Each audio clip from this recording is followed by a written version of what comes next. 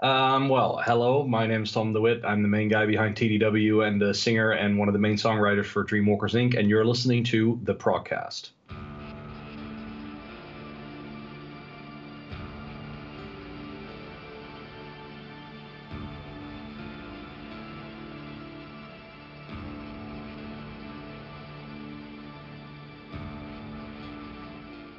Welcome back to another episode of the Progcast, and calling from the Netherlands is Tom. Hello. Long time no see.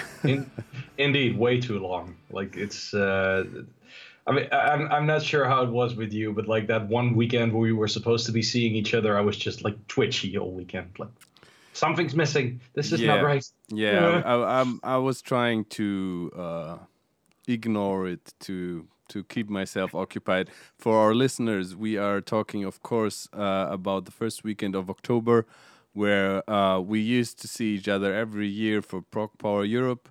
Yep. The last years, but obviously, as you all know, that couldn't be this year.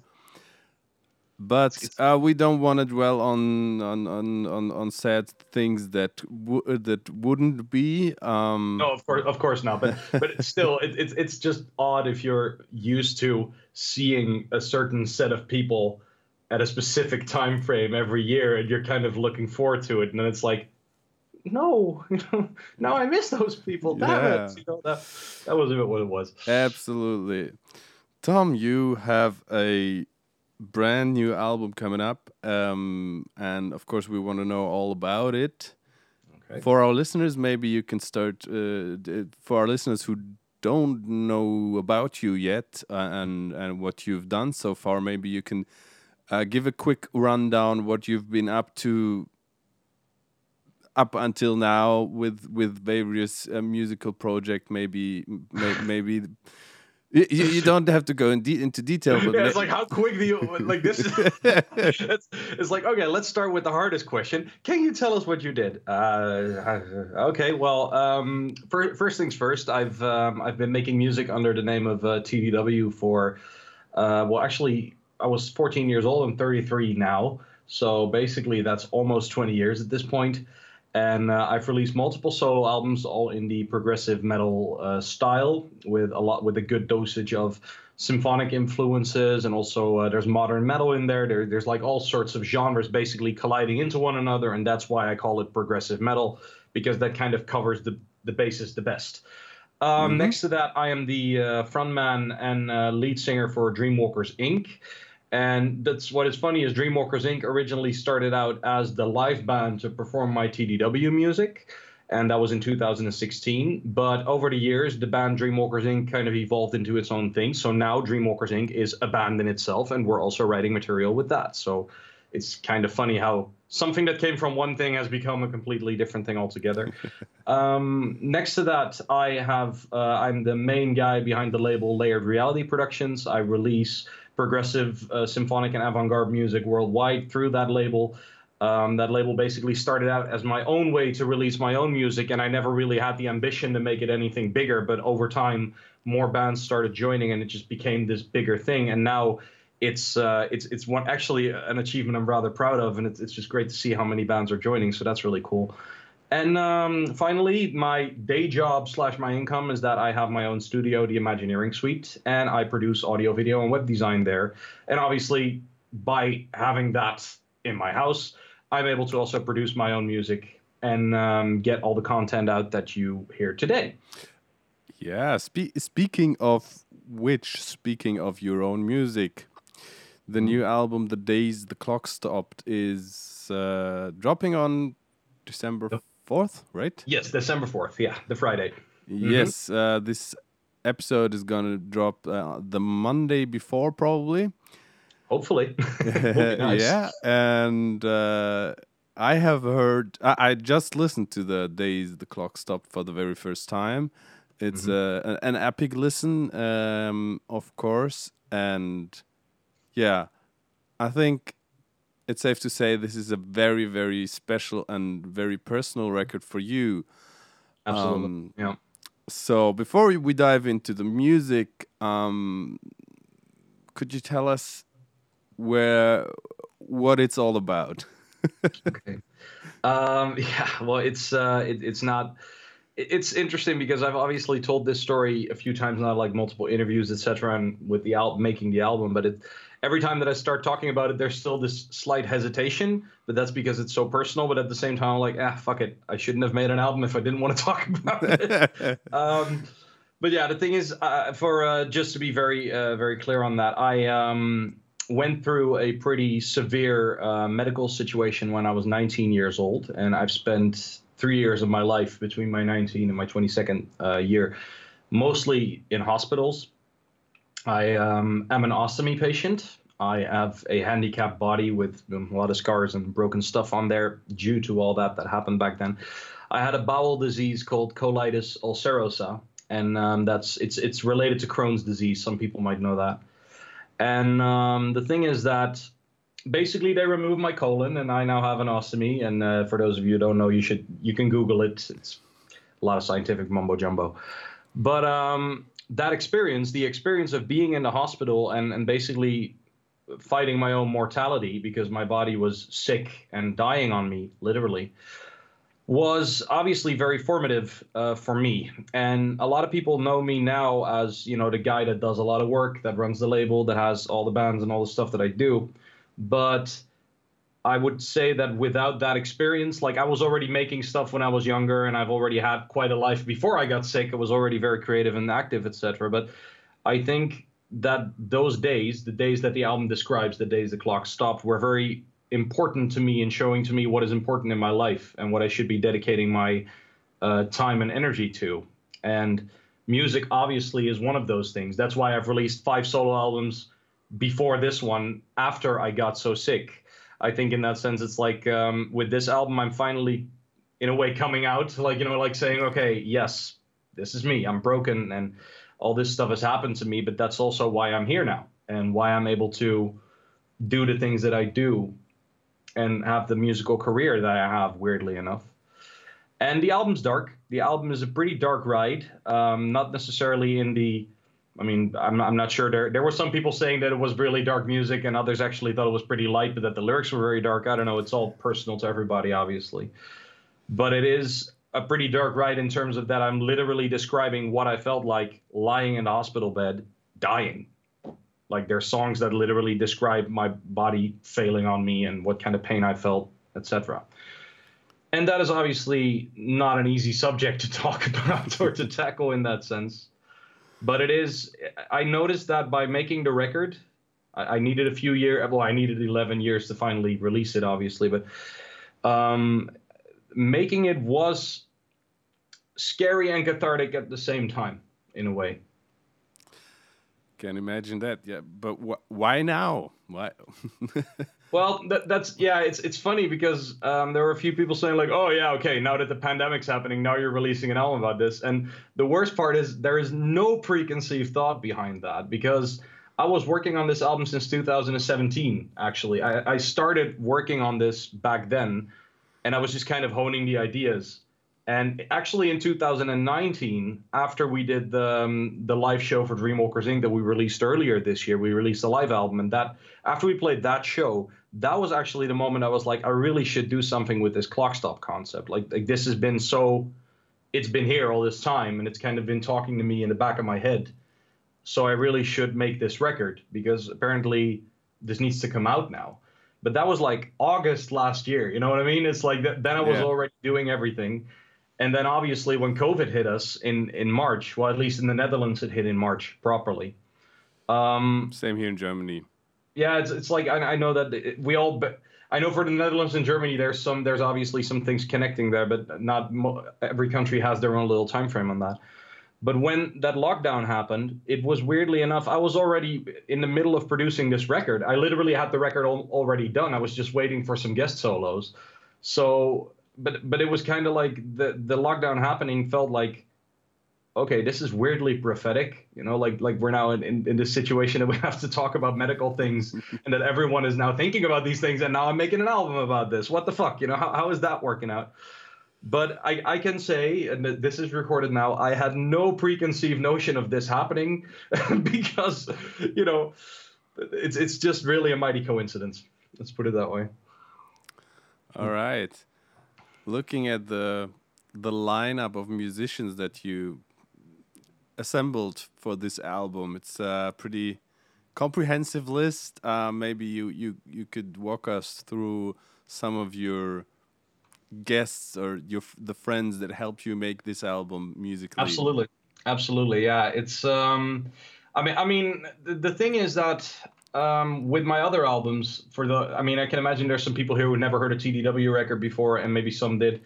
I always work with guest musicians, and that's because I mean, I write the music myself in the basis, so I play the rhythm guitars, I do the lead vocals, I basically, and I program everything that I cannot play properly. So it's like by now, if my body could do what my brain wants me to do, then I would, want to be able to play every instrument on an extremely high level. And, it's like what often happens.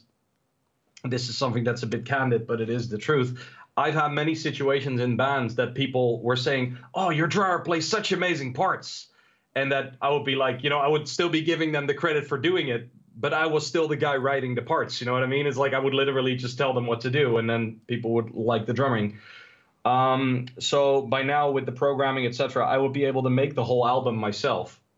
And what I did is I made the album in a form that it was like pre-production ready, so you could just listen to the whole thing.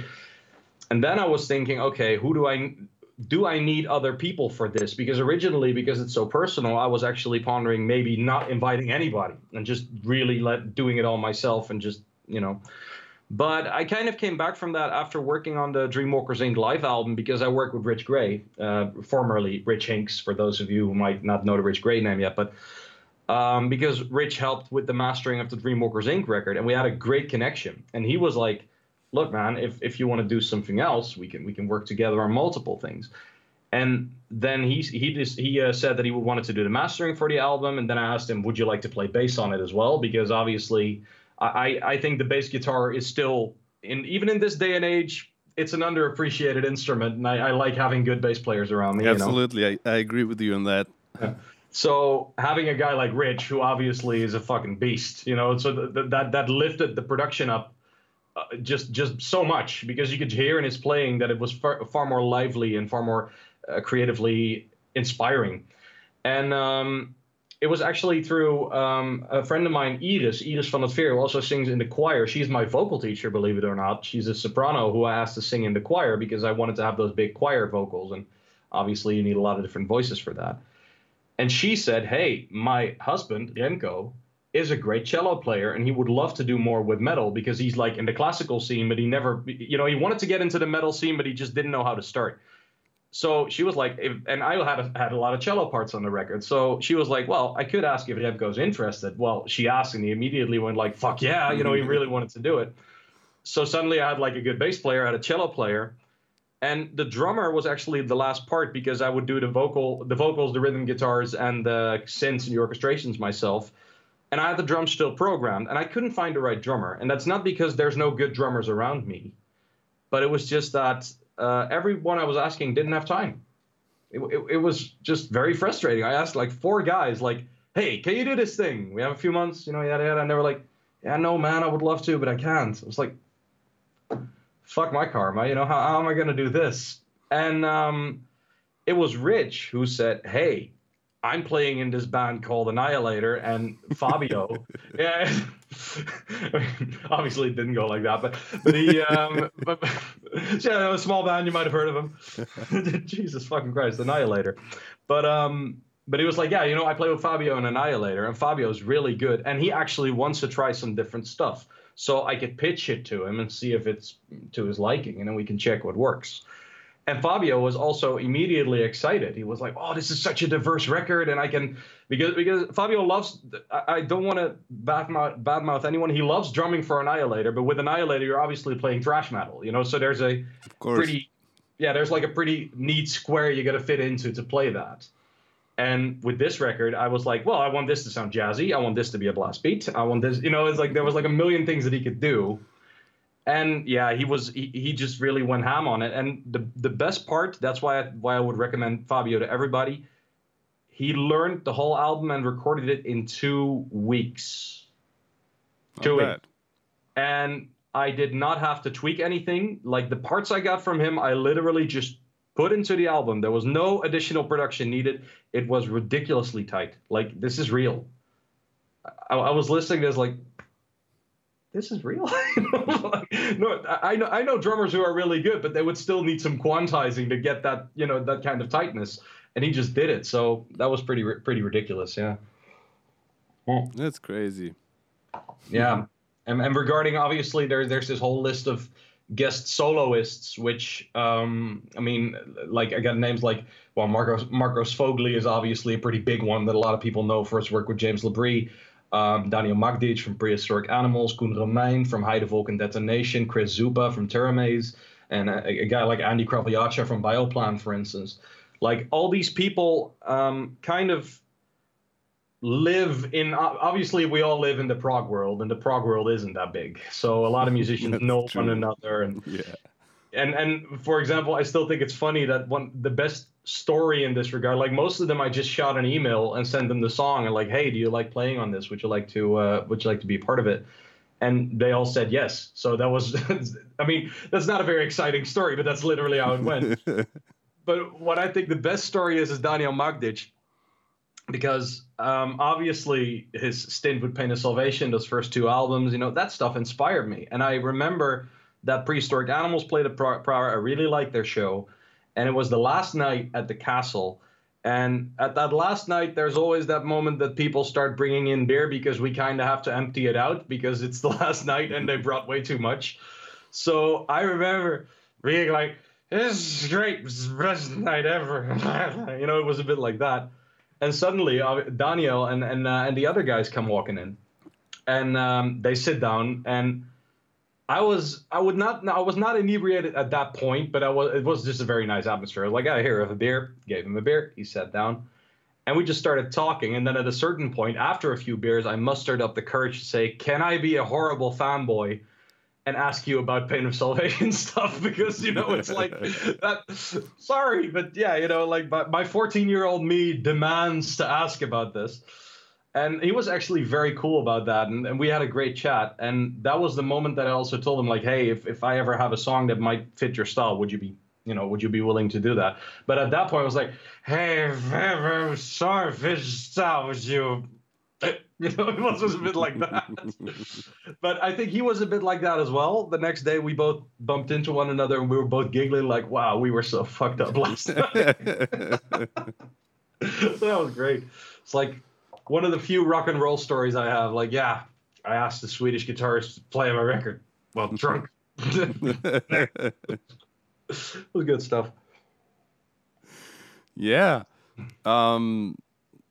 Really amazing cast of musicians there on your album. Going back to the writing process and to the songwriting. I mean, we touched fairly on the subject of the subject of the theme. Yeah. Musically speaking, what would you say? Where do you take your inspirations musically from mostly? I would say. Actually, my writing process tends to be that with a lot of songs, and it's always been the case, it's like I have an idea of what a song should be about, and that idea could either be like the concept of the lyrics, or it could literally just be, I want to write a ballad because I have a piano in my head. For some reason, there's a piano in my head, and I have to write that, and that's the song. Like that is literally what happened with Sleepless Angels, for instance. Like I just had that piano thingy, and I just had that, and I literally had that piano thingy. Here's a fun nugget. From the time I was in the hospital, I wrote that on a crappy laptop I brought with me back then in Reason, I believe, like a really old music program. That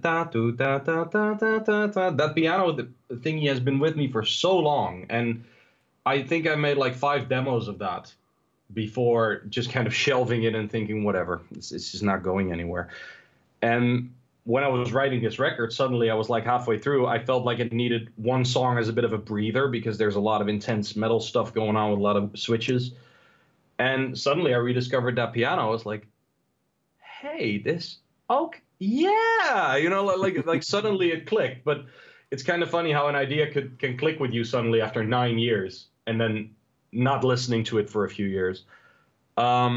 So that's one way. And I think the thing with me is, like, I always tend to say that all the songs that I write, all the music that I write, all the ideas that I have are already there. It's either in the cosmos or in my subconscious or whatever. But I sit down, and when I know that I'm in the right mood for it, it just flows. It just kind of comes out. And for example, Clock Stop 2, the 9-minute epic, which is mostly about my youth and about the war inside my head. Those 9 minutes were written in one day. That just happened. Like, I just knew that needed to come, and it was like, bleh. And obviously it's not as it wasn't, the first version obviously is not as detailed as the final version is, because you start layering and you start adding solos and whatnot. But the structure of a song can literally happen in a few hours with me sometimes. So it's really diverse. And musically, inspirationally, are there any bands that you admire and try to take some influences from, consciously or subconsciously? Yeah, right. Yeah. I think, it's like, by now, and obviously the judges are out on this, I've got to see reviews and see what people think.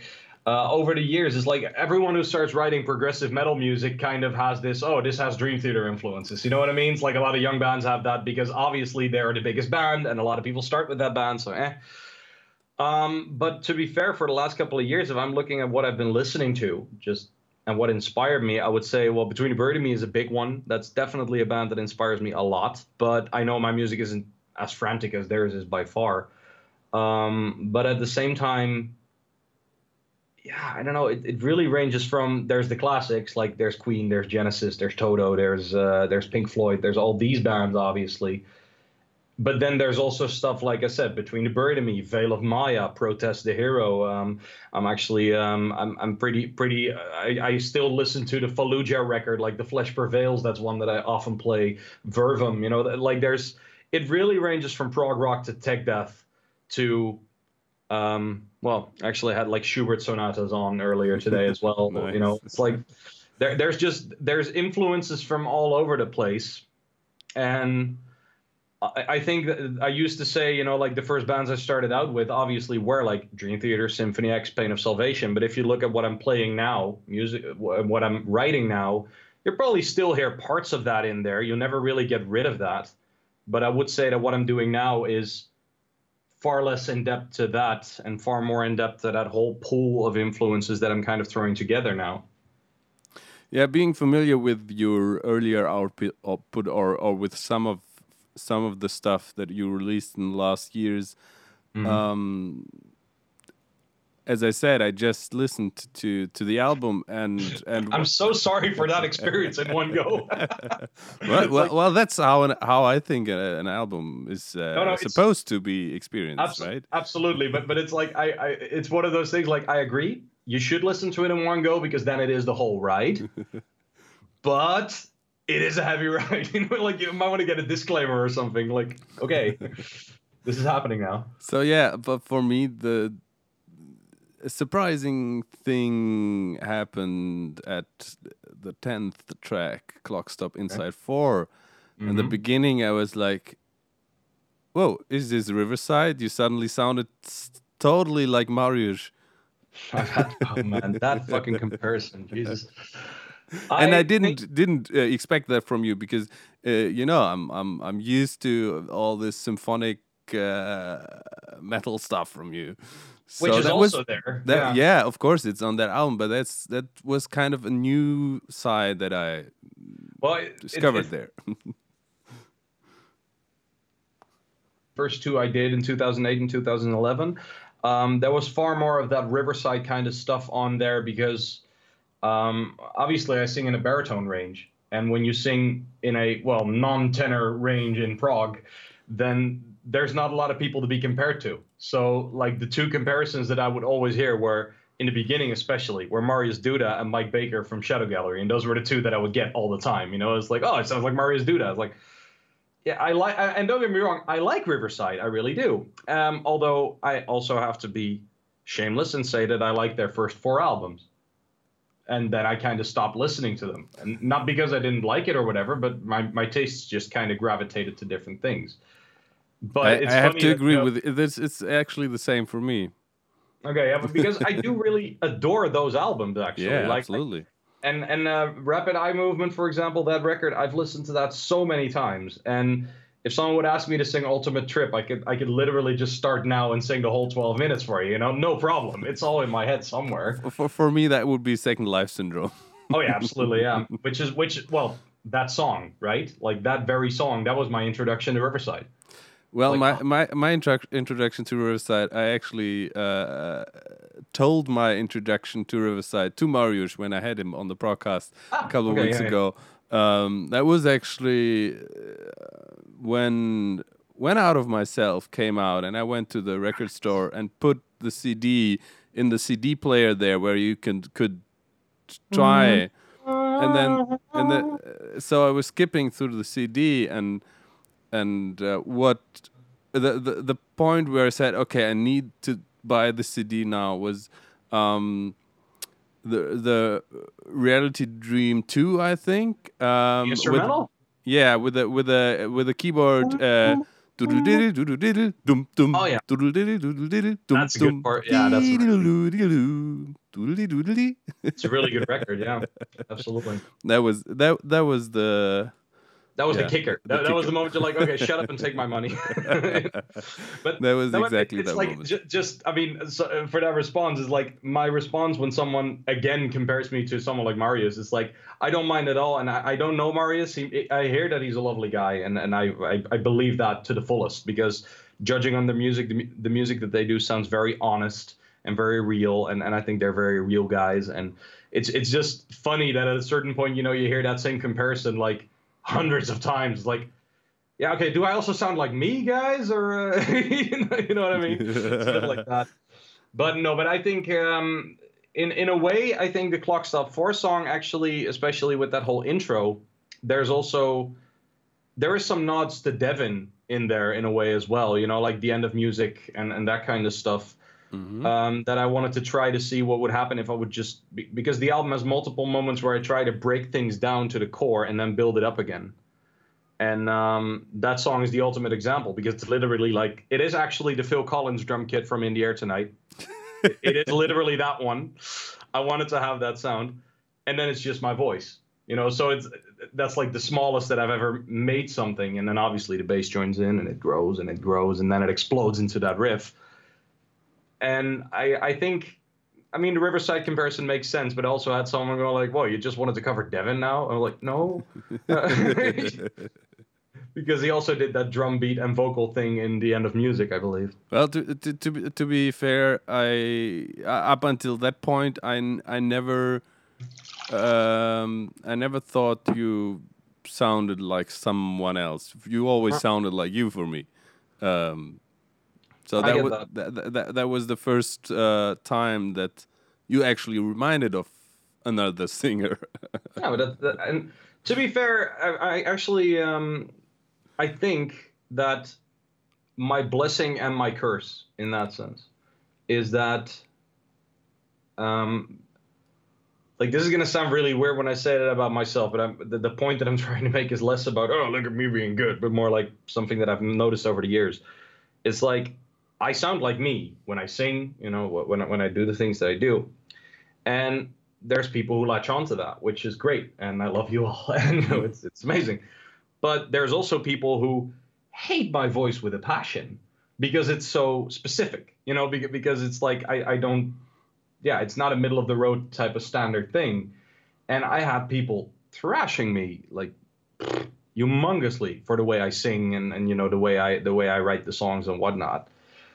But at the same time, I'm like, well, I think if you elicit any response with what you do, prefer to have a positive one, obviously. But if you, even if someone's saying, yeah, I really don't like this because I don't like you or the thing that you do, then weirdly enough, that's also kind of still a compliment because it's like, well, then I at least sound like myself, and I don't sound, yeah, then I don't sound like someone else's ripoff or whatever. So there's something to be said for that, I guess. But yeah, I don't know. All right, The Days the Clock Stopped is out on December 4th on your own label, Layered Reality Production, of course. Mm-hmm. I don't know if you know, but at the end of our shows, of our episode, we have the little Walkman section. What's in your Walkman? What's in my Walkman? What have you listened to lately? Well, actually, I mean, it's like the worst part is this is going to sound like a commercial. So please don't take it as a commercial. But I've actually, the two things that I've been listening to most lately is, and that's both work and pleasure, is Avandra's new release, Skylighting, and Soul Secret's new album, Blue Light Cage, because those were the two that obviously we're promoting with Layered Reality Productions. But I also just really like listening to them. I think they're really solid records. So those are like the two albums that have been going on repeated plays in my stereo when I was either doing website work or whatever. And yeah, besides that, I've just been listening to a lot of YouTube. Like I'm actually pretty much a YouTube user. Like I have a lot of physical media and I love putting on CDs as well. Don't get me wrong. But in that sense, I love using YouTube to find new prog stuff because there's a lot of lists and people sharing new bands and whatnot.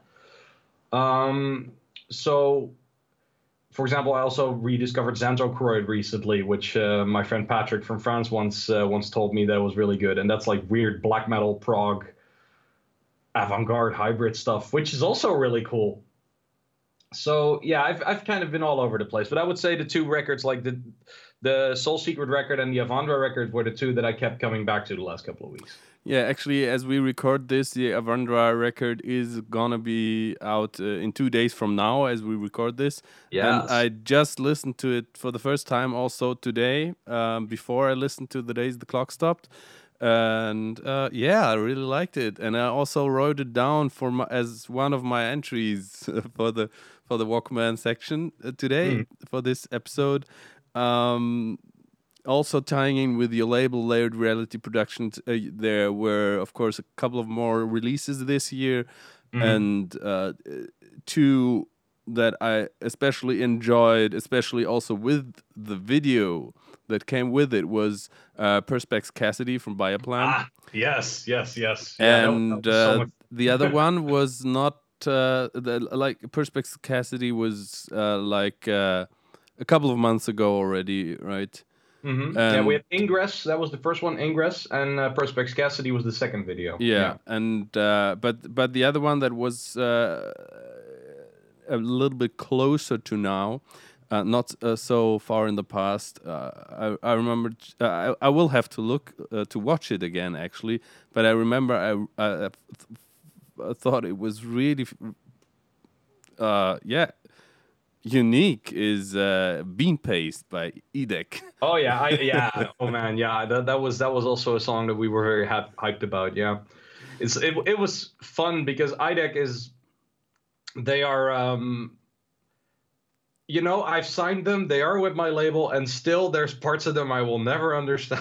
and I think that is also exactly why I like them so much. It's Matthew, actually, the guitar player for Edek, is also a guest on the TDW record. He plays a solo on one of the songs. And I think that these guys, the three of them, they create such a unique, weird brand of groovy, yet at the same time really angular music that really works really well. And I know that what is funny is the connection with the band in that sense, that Musik, the singer and bass player, used to be the guitar player for Mindsoul, my former band. So, so it's like I knew him already. And when I saw Edek in their old lineup at Complexity Fest, that was like 3 years ago, they just blew me away. Like that, I hadn't signed them yet at that point, but people just kept saying, "You gotta check out Edek. This is this weird bogus band that does happy polka moments, and then it goes death metal all of a sudden." That sounds very much like a Complexity band. Yeah, exactly. It's like they were, and I saw them then, and what I saw then was like, this is amazing. Like, why aren't these guys signed with anyone yet? So I signed their old lineup, actually, like when they were still with a 5-piece. And then two of the guys left, and they decided, okay, do we really need to continue in the way we did, or can we maybe use this to start again? And so they did. So they actually took the older songs, rewrote them to be as a 3-piece, and now they're doing it as a power trio. And I think it's pretty impressive what they're able to create sound-wise with just 3 guys. It's pretty ridiculous. Finally, tying in with your description of an impressive power trio, today, as we're recording this, actually the new Dirty Loops EP Phoenix dropped, and I can't wait to listen to it now. So that would be my final pick for the Walkman section. Tom, it's been a pleasure having you on the show. It's been far too long that we haven't really talked or seen each other. Absolutely. So it was on air this time. Yeah, it's like people tend to think like how much of this is orchestrated. It's like none, because this is literally how we normally talk. It's just that it was recorded now. That's, yeah. But yeah, no, but I loved it, man. Thank you for having me, and for everyone listening, if the just one final pitch. There's at this point in time, like right now that we're recording it, not yet, but from next week onward, there's 2 music videos you can check out for free on YouTube. It's quite confrontational stuff, and there might be some epilepsy warnings in place here and there, but if you want to know what the music's about, you can check it out there. It's not unheard of in metal and rock environments to have flashy lights, I would say. Yeah, in this case, it's also flashy imagery, and in one of the videos, I don't know if you've seen it, but when we released the Greg video, I got a few people responding like, "Holy shit, you're naked!" I'm like, "I'm not naked. Calm the fuck down. I'm still wearing boxers, people. Come on, it's not that bad." Oh well, but that was funny. All right, Tom, let's wrap this up. It was a great, fun chat as always. For our listeners, thanks for listening as always, and take care of yourselves, take care of your loved ones, and we love you. We listen to great music. We love you with all of our hearts, and whatever we have, we can love with.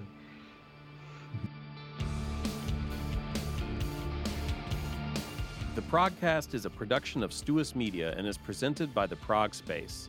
It is produced by Randy M. Salo, Janine Stengel-Lewis, Blake Lewis, and Dario Albrecht. Our theme music is by This Is Not an Elephant, and Van Kirsch does our graphics. New episodes of the Progcast drop every Monday and Thursday, and don't miss our Friday Top 5 episode where we discuss our favorite new releases from that week. For more interviews and reviews in the written form, check out theprogspace.com.